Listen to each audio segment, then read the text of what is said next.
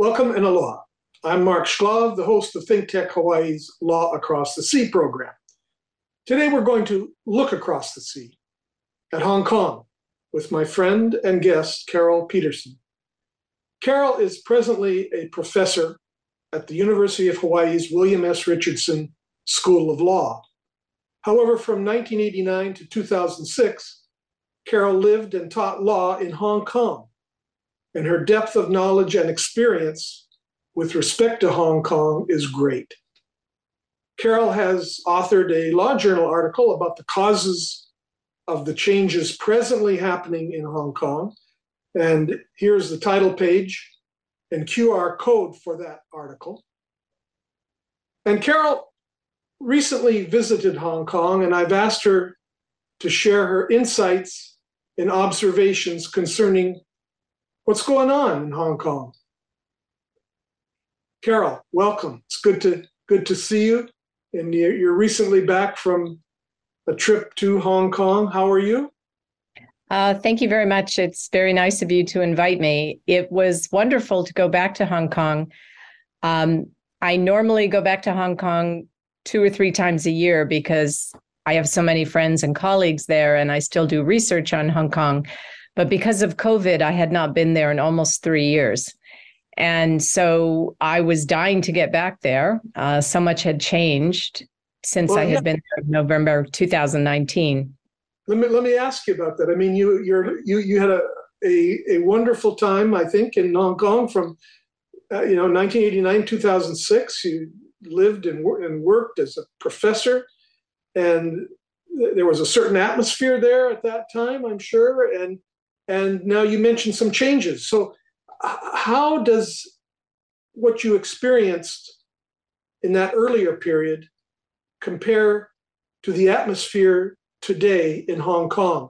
What is the differences or the similarities or the historical importance? What have you noticed based on your background and experience? Well, it's like night and day in a legal respect. In some respects, it's very similar.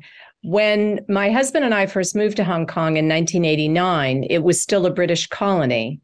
But Hong Kong already knew that it was going to transition in 1997 to become a special administrative region of China. And that was because the Sino-British Joint Declaration had been ratified in 1985 and registered with the United Nations. So that was the period that we used to call the transition period from 1985 until 1997. And it was a very exciting period to be in Hong Kong. Some people were very nervous. Some people were so nervous that they decided to emigrate to Canada, Australia, New Zealand, the United Kingdom. But it was also a period of hope because the people who decided to stay were really committed to trying to protect civil liberties in Hong Kong, trying to build local democracy, because that is what they thought they had been promised by both the British and the Chinese governments. And so it was just a very interesting place to be there. And when I arrived, I thought I was going to teach just contract law my first semester, but they needed someone to teach Hong Kong legal system as well. And I remember thinking, I just got here. What do I know about Hong Kong legal system? But for the month of August, I buried myself in the library, reading history books and talking to people. And the truth is, at that time, you could almost teach Hong Kong legal system out of the newspaper because the Hong Kong Basic Law was still being drafted. That would be the regional constitution for Hong Kong. And it did not get finalized until April 1990, and it didn't go into force until 1997. So we were starting to teach this new constitution to the students, and all of us were beginners with that constitution. And Hong Kong was also drafting a Bill of Rights ordinance, which is almost a verbatim copy of the International Covenant on Civil and Political Rights, the ICCPR. And that's a very important step. UN human rights treaty bodies always ask governments to incorporate the human rights treaty they ratify into their local legal system, so that it can be directly enforced in the courts. And that's particularly important in a legal system that's based on British law, because British legal systems tend to be what we call dualist, meaning that they look at international law as being in a different realm than domestic law. So if you want to really enforce international law in your domestic courts, you need to bring it into your local legal system. So in the fall of '89, when I was teaching Hong Kong legal system, we had drafts of the Bill of Rights ordinance for the students to discuss, and they could go to the Legislative Council and listen to the Bills Committee. It was just a fascinating time. And we actually told our parents we were going for 3 years, but as you mentioned, we stayed for 17. We just could not leave. It was too interesting. And frankly, it was a wonderful place to live. It really was. Yeah, Hong Kong, and I went to Hong Kong during that period of time also and visited. I didn't stay for all those years, but I was there for a few days, and I really enjoyed it being there. And you mentioned a number of things just now. You mentioned hope. You mentioned a lot of friends, people staying and leaving. And you mentioned, that you were right there when the new law was being developed that would cover Hong Kong during the transition to China, becoming part of China. Now, but you said night and day. So, it wasn't night and day. Yes, not initially. We were there on June 30th, 1997, when the British ships sailed away and the British flag went down and the Chinese flag went up. And it was an historical moment, of course, and a little worrying, especially when you saw the People's Liberation Army march in. But they went right into their barracks and they stayed there. And so the day after, July 1st, July 2nd, 1997, it really didn't seem that different. There were fascinating legal issues to work through. And there were some disappointments right away because the last governor of Hong Kong, Chris Patten, had tried to push through some more democracy reforms at the end than China was willing to agree to. And so they did have a provisional legislative council for a while they changed the election law back to a more conservative model, not completely undemocratic, but not a fully elected legislature in the sense of geographic constituencies. And so there were these constitutional moments, for sure. 1997, 1999, when they had a controversy over the right of abode, who would have the right to come from mainland China and live in Hong Kong, because there is still an immigration border between the two territories. So there were many, many controversies, but nothing like what happened in 2019 and 2020. That was when we had the watershed. What has changed, and what is is it night or day now, or is it some combination? And what are your friends feeling, and what are you hearing from the people on the street in Hong Kong, based on your last visit? Well, moving toward 2019, what we had was gradually intensifying conflicts over local democracy. And in a nutshell, the Hong Kong people really thought they were going to be able to eventually elect their government and fully elect their legislature. And China would not agree to that.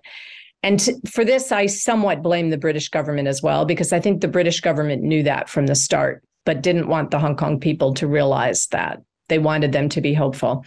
In any event, regardless of who is to blame, there was this constant tension where the people of Hong Kong wanted more democracy and Beijing was reluctant to give it to them. And you probably remember Occupy Central in the summer of 2014. That was all about wanting more democracy. That failed. That didn't change Beijing's mind. And after 2015, we started to see more and more encroachment on civil liberties. And the really horrible decision was made by Hong Kong's former chief executive, Carrie Lam.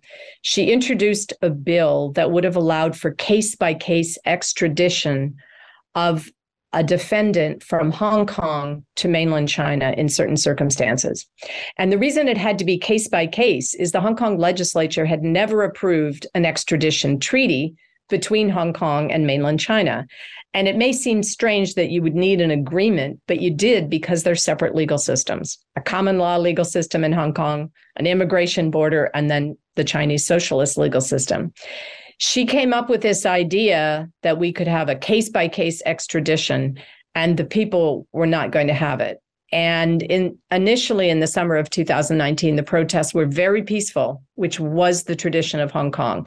I used to take my son to pro-democracy protests in Hong Kong when he was a little boy and never worried that there would be any violence because everything was very peaceful.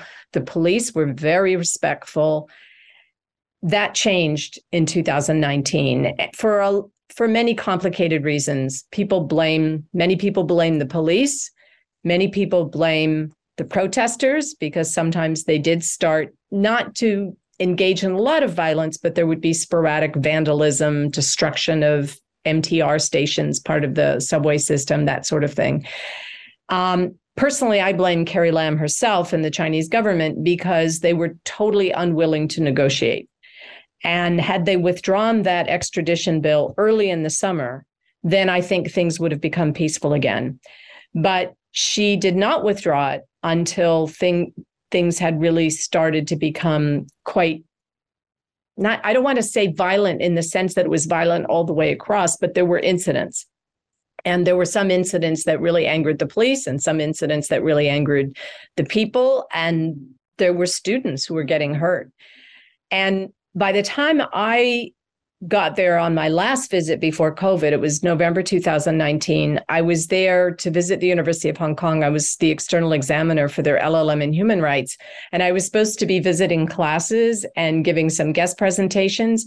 And literally the day after I got there, campus shut down. And we knew that was a possibility when I went there because there were protests all over the city at that time. But all the campuses shut down. The students took over campus. And I was staying on campus in a university guest house. I was perfectly safe. There was absolutely no danger to me. But we were worried that there might be clashes between the police.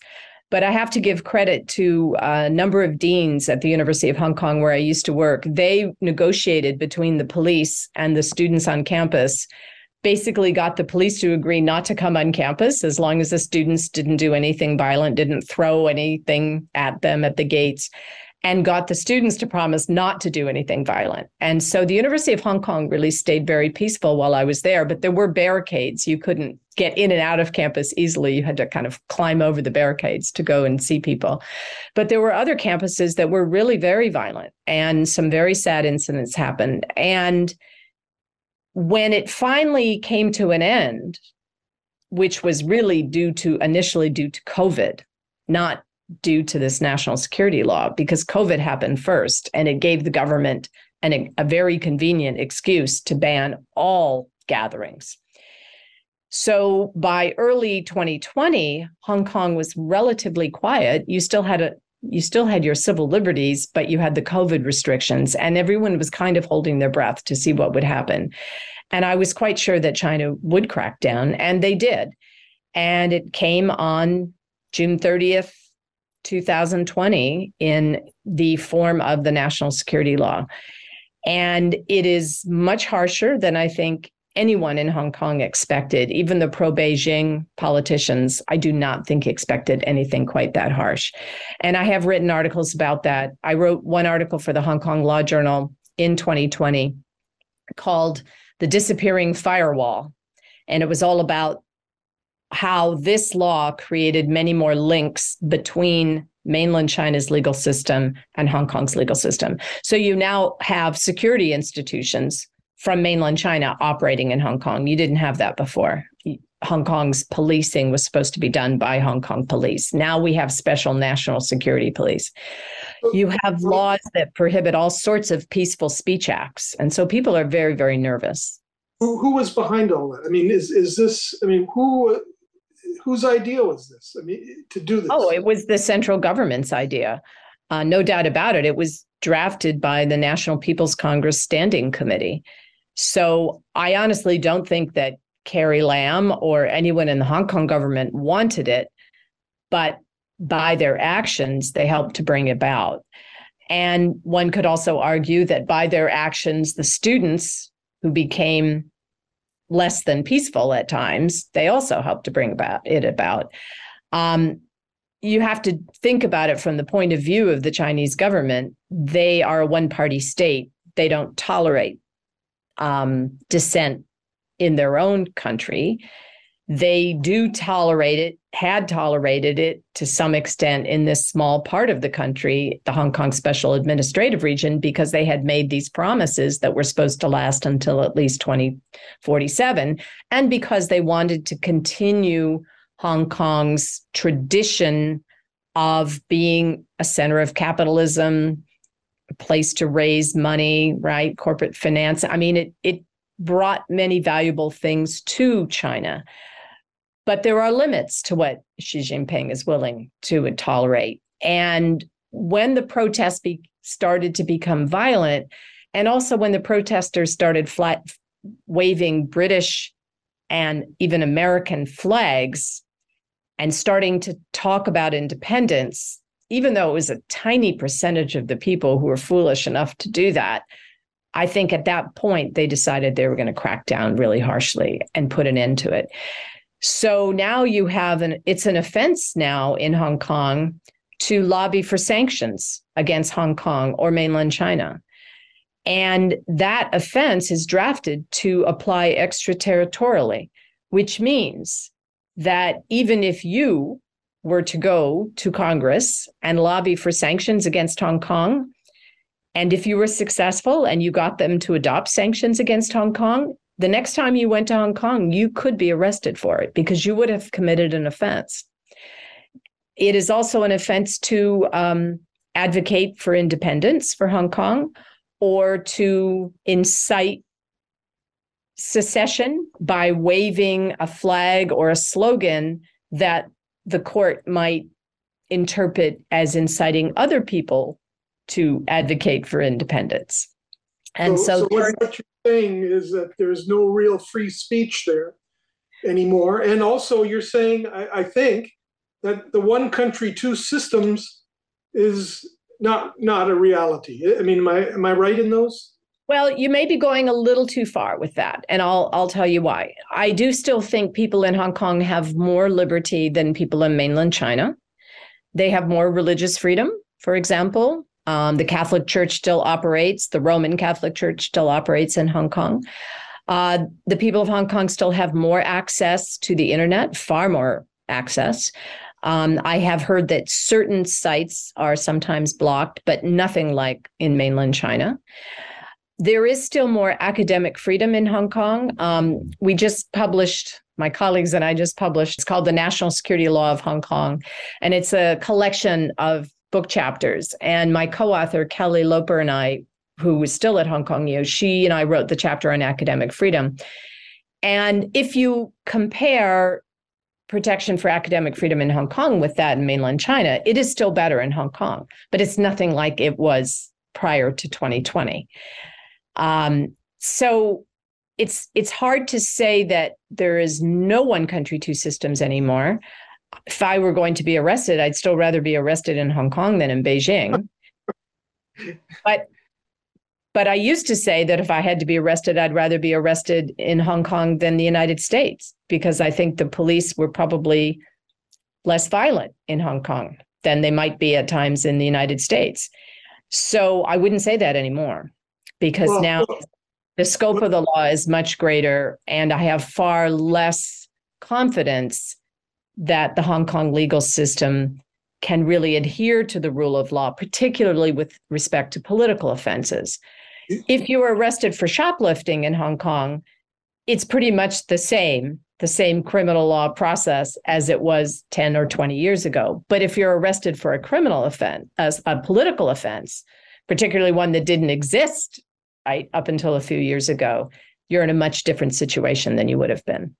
So what is the feeling on the street? And are Hong Kong folks, are they looking to leave like they did earlier when they were considering the handover to China? Or what are the people in Hong Kong feeling? What do you hear? What can you sense it on the street? Or what are your thoughts? So it really depends on which group of people you're talking about. Hong Kong has more than 7 million people, so not everybody agrees on everything. You have to realize there are some people in Hong Kong who side with Beijing, particularly the people who have been appointed to the the Legislative Council now, I mean, it's essentially appointed now. It is an election, but it's a very small circle election. And most of the pro-democracy candidates have been prevented from running, either because they're being prosecuted or because they've been disqualified from running under Beijing's new election law. So for those people, and including one of my former colleagues who I used to teach constitutional with, who is law with, he's in jail. I mean, so for some people, life is really different. If you belong to a human rights organization, your life is very different. You have to be very careful. I know some people who are still advocating for certain areas of human rights, such as women's rights or LGBT rights, but they have to be very careful how they operate now. They can't receive any funding from overseas organizations anymore. That might make someone suspicious that they are colluding with foreign powers. They can't go out and organize protests anymore. So it's a very, very different Hong Kong for those people. And for some people, it's really sad and really depressing. And those people are struggling with whether to leave. Some people had to leave. I mean, there were some people who really felt that they were going to be arrested for sedition, and they left rather quickly. But there are other people who are struggling with the decision. For example, they may have elderly parents in Hong Kong, or they may simply love Hong Kong. They may have lived there all their lives, and this is their home. And the thought of leaving and maybe not coming back is really difficult for them. So some of those people are trying to wait and see whether maybe things will calm down. Maybe there'll be some space where you can still do good work, even within this much tighter national security restriction. I don't know how to describe it. It's like you're operating within a very tight circle, and you have to be careful not to push the boundaries. And then there are a lot of people who aren't political at all and who really just care about the economy. And they're waiting to see whether the economy can survive this. And that's not entirely clear. What about the expat community? Is there, where is that at? Once again, there are different types of expats, right? I was an expat, but I became a permanent resident of Hong Kong and became deeply involved in the Hong Kong legal system. I write about it. I still read the South China Morning Post and listen to RTHK, the public radio station, every day. So that's the kind of expat I was. But there are a number of expats in Hong Kong who live a very good life, and they go to the American club and they send their kids to the American school, and they might not really care about politics. And I'm not saying that in a critical fashion, because that's people's choice. And to some extent, that might be a better approach if you're a new expat to Hong Kong right now. You have to figure, I'm here to do a certain job. You might be there to teach in the American school, or you might be there to work for an American company or a multinational company. And you probably aren't going to get involved in politics in the way that some expats did in the past. I think now a newly arrived expat would have to be careful. Journalists are operating under far tighter constraints. We always love to go to the Foreign Correspondents Club. We're still associate members of the Foreign Correspondents Club, and it's a wonderful gathering place. And Hong Kong used to be the center of freedom of expression in Asia, and many, many reporters were based there because it was such a place of freedom of expression and had a vibrant free press.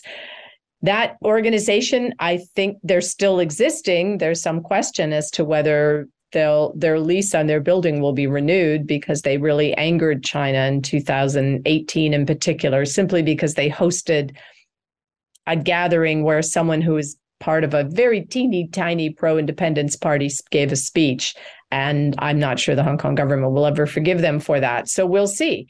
So this is what I'm trying to get across, is your daily experience in Hong Kong and how you perceive these changes depends greatly on whether you were involved in politics or the legal system or whether you were not.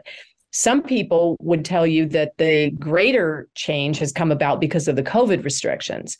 And up until very recently, and this is one reason I didn't go back until November, if you traveled out of Hong Kong and came back, you had to be quarantined in a hotel for 3 weeks until they were absolutely sure you didn't have COVID. And then that gradually started to reduce to the point where it was 1 week. And then by the time I got there in November, all I had to do was stay out of restaurants for a certain period of time and get my COVID test every single day. So within a week, I could move about and go to campus and do things. But for a lot of people in Hong Kong, they couldn't leave to go see their families for a couple of years because they wouldn't be able to get back in easily, right? Let me ask you, you talked about Carrie Lam. Now, she's no longer the chief executive of Hong Kong, but there's a fellow named John Lee. What's that story? And what's his background? How does it look for him? Well, John Lee is the new type of chief executive for Hong Kong. He has a security background. He was Secretary for Security before that, and he was in the police before that. And so that's a very different paradigm, whereas Carrie Lam had been a civil servant, right, and had risen through the ranks of the civil service. And her story is kind of a sad one because in the beginning, when she took over, we thought that she might be a better chief executive, certainly a better chief executive than the previous one, who was very antagonistic, I think, to the pro-democracy movement. She said she wanted to be more concerned about social welfare in Hong Kong and help to address some of the housing shortages and some of the social problems that Hong Kong had. And we really felt maybe she would try to bring about a period of stability. And so then when she rather witlessly introduced this case-by-case extradition bill, nobody could understand what she was thinking. And then she was so stubborn. Even when it became apparent that there was no way the Hong Kong people were going to accept this without going to the streets, she just wouldn't withdraw the bill. There were 2 million people on the streets at one point in the summer of 2019. And I think her stubbornness is really what brought about the clashes with the police, because she just kept telling the police to put down those protests. Well, how do you put down a protest of 2 million people? I mean, there were only so many police. And the only way they could start doing it was by starting to become rougher. And then clashes started. And so I think she was a disaster. Now, John Lee, because he has this security background, maybe he is the right person for now. I don't know, in the sense that China would not allow anyone to be chief executive now unless they were absolutely confident that they can keep Hong Kong quiet, which is what it is right now. Politically, it's very quiet.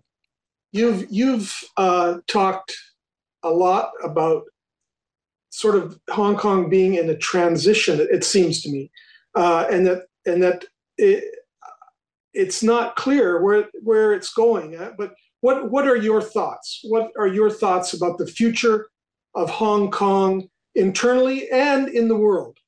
We have about a couple minutes left. The most pessimistic prediction, which many people believe will come about, is that Hong Kong will just become like any other city in China. I hope that doesn't happen. I think the most optimistic prediction we can perhaps hope for is that it will become eventually something more like Singapore. Singapore also has some pretty strict security laws, but it does have a functioning democracy, although the same political party has been in power for many, many years now. And it does have a higher degree of civil liberties, far higher than mainland China, but not as high as Hong Kong once had. Its press is not as liberal and open as Hong Kong's once was. But I suppose my hope for Hong Kong is that it can preserve rule of law and its separate identity and its separate legal system. But it may be too much to hope for now. I honestly do not know. And so we're still in the waiting period. We're still waiting to see what Hong Kong is. We're still holding our breath in that regard. Right. And I have another article coming out soon on the use of the ICCPR in the criminal trials, where I've been arguing that the courts need to do more with the ICCPR, because believe it or not, there's a provision in the National Security Law, Article 4, that says the ICCPR will continue to apply in Hong Kong. And I'm arguing that the courts should be using that more in the trials as a guide to interpreting some of the vague language in the National Security Law. And there are trials that are pending right now, trials for subversion, trials for foreign collusion, for example, of Jimmy Lai. And I think that the lower courts have not been very good about using the ICCPR, but I'm hoping as the cases go up on appeal to the higher courts, where the justices really are very, very smart and very aware of international jurisprudence, my hope is that they'll be able to utilize that. But again, that depends on whether China is willing to allow it. It has a great deal of power now, and it could override an interpretation by the Hong Kong Court of Final Appeal if it wanted to do so. Well, Carol, I want to thank you very much for sharing all of your thoughts and insights into what's going on in Hong Kong, and including the historical perspective. And I'd like to put up one more time the title page, and the QR code is down there at the bottom right-hand side. Hopefully that can be used if people want to see that article. Found the article very interesting and had a lot of different ideas that I'd never thought of, but of course, based on your experience and knowledge of Hong Kong, it made a lot of sense. So Carol, thank you very much. We'll keep looking to see where Hong Kong is. Thank you. And I very much appreciate your interest in Hong Kong. I think the people of Hong Kong also appreciate it. They like to know that the world is still watching. Aloha. Aloha, Carol. Aloha. Thank you. Thank you.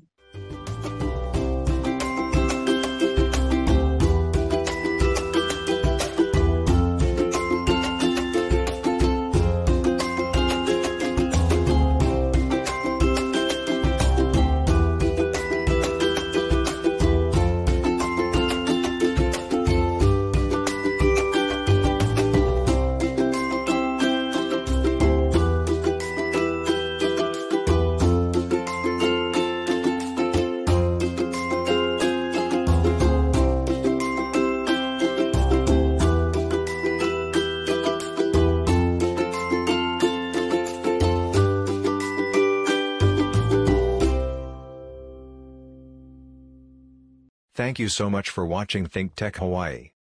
If you like what we do, please like us and click the subscribe button on YouTube and the follow button on Vimeo. You can also follow us on Facebook, Instagram, and LinkedIn, and donate to us at thinktechhawaii.com. Mahalo.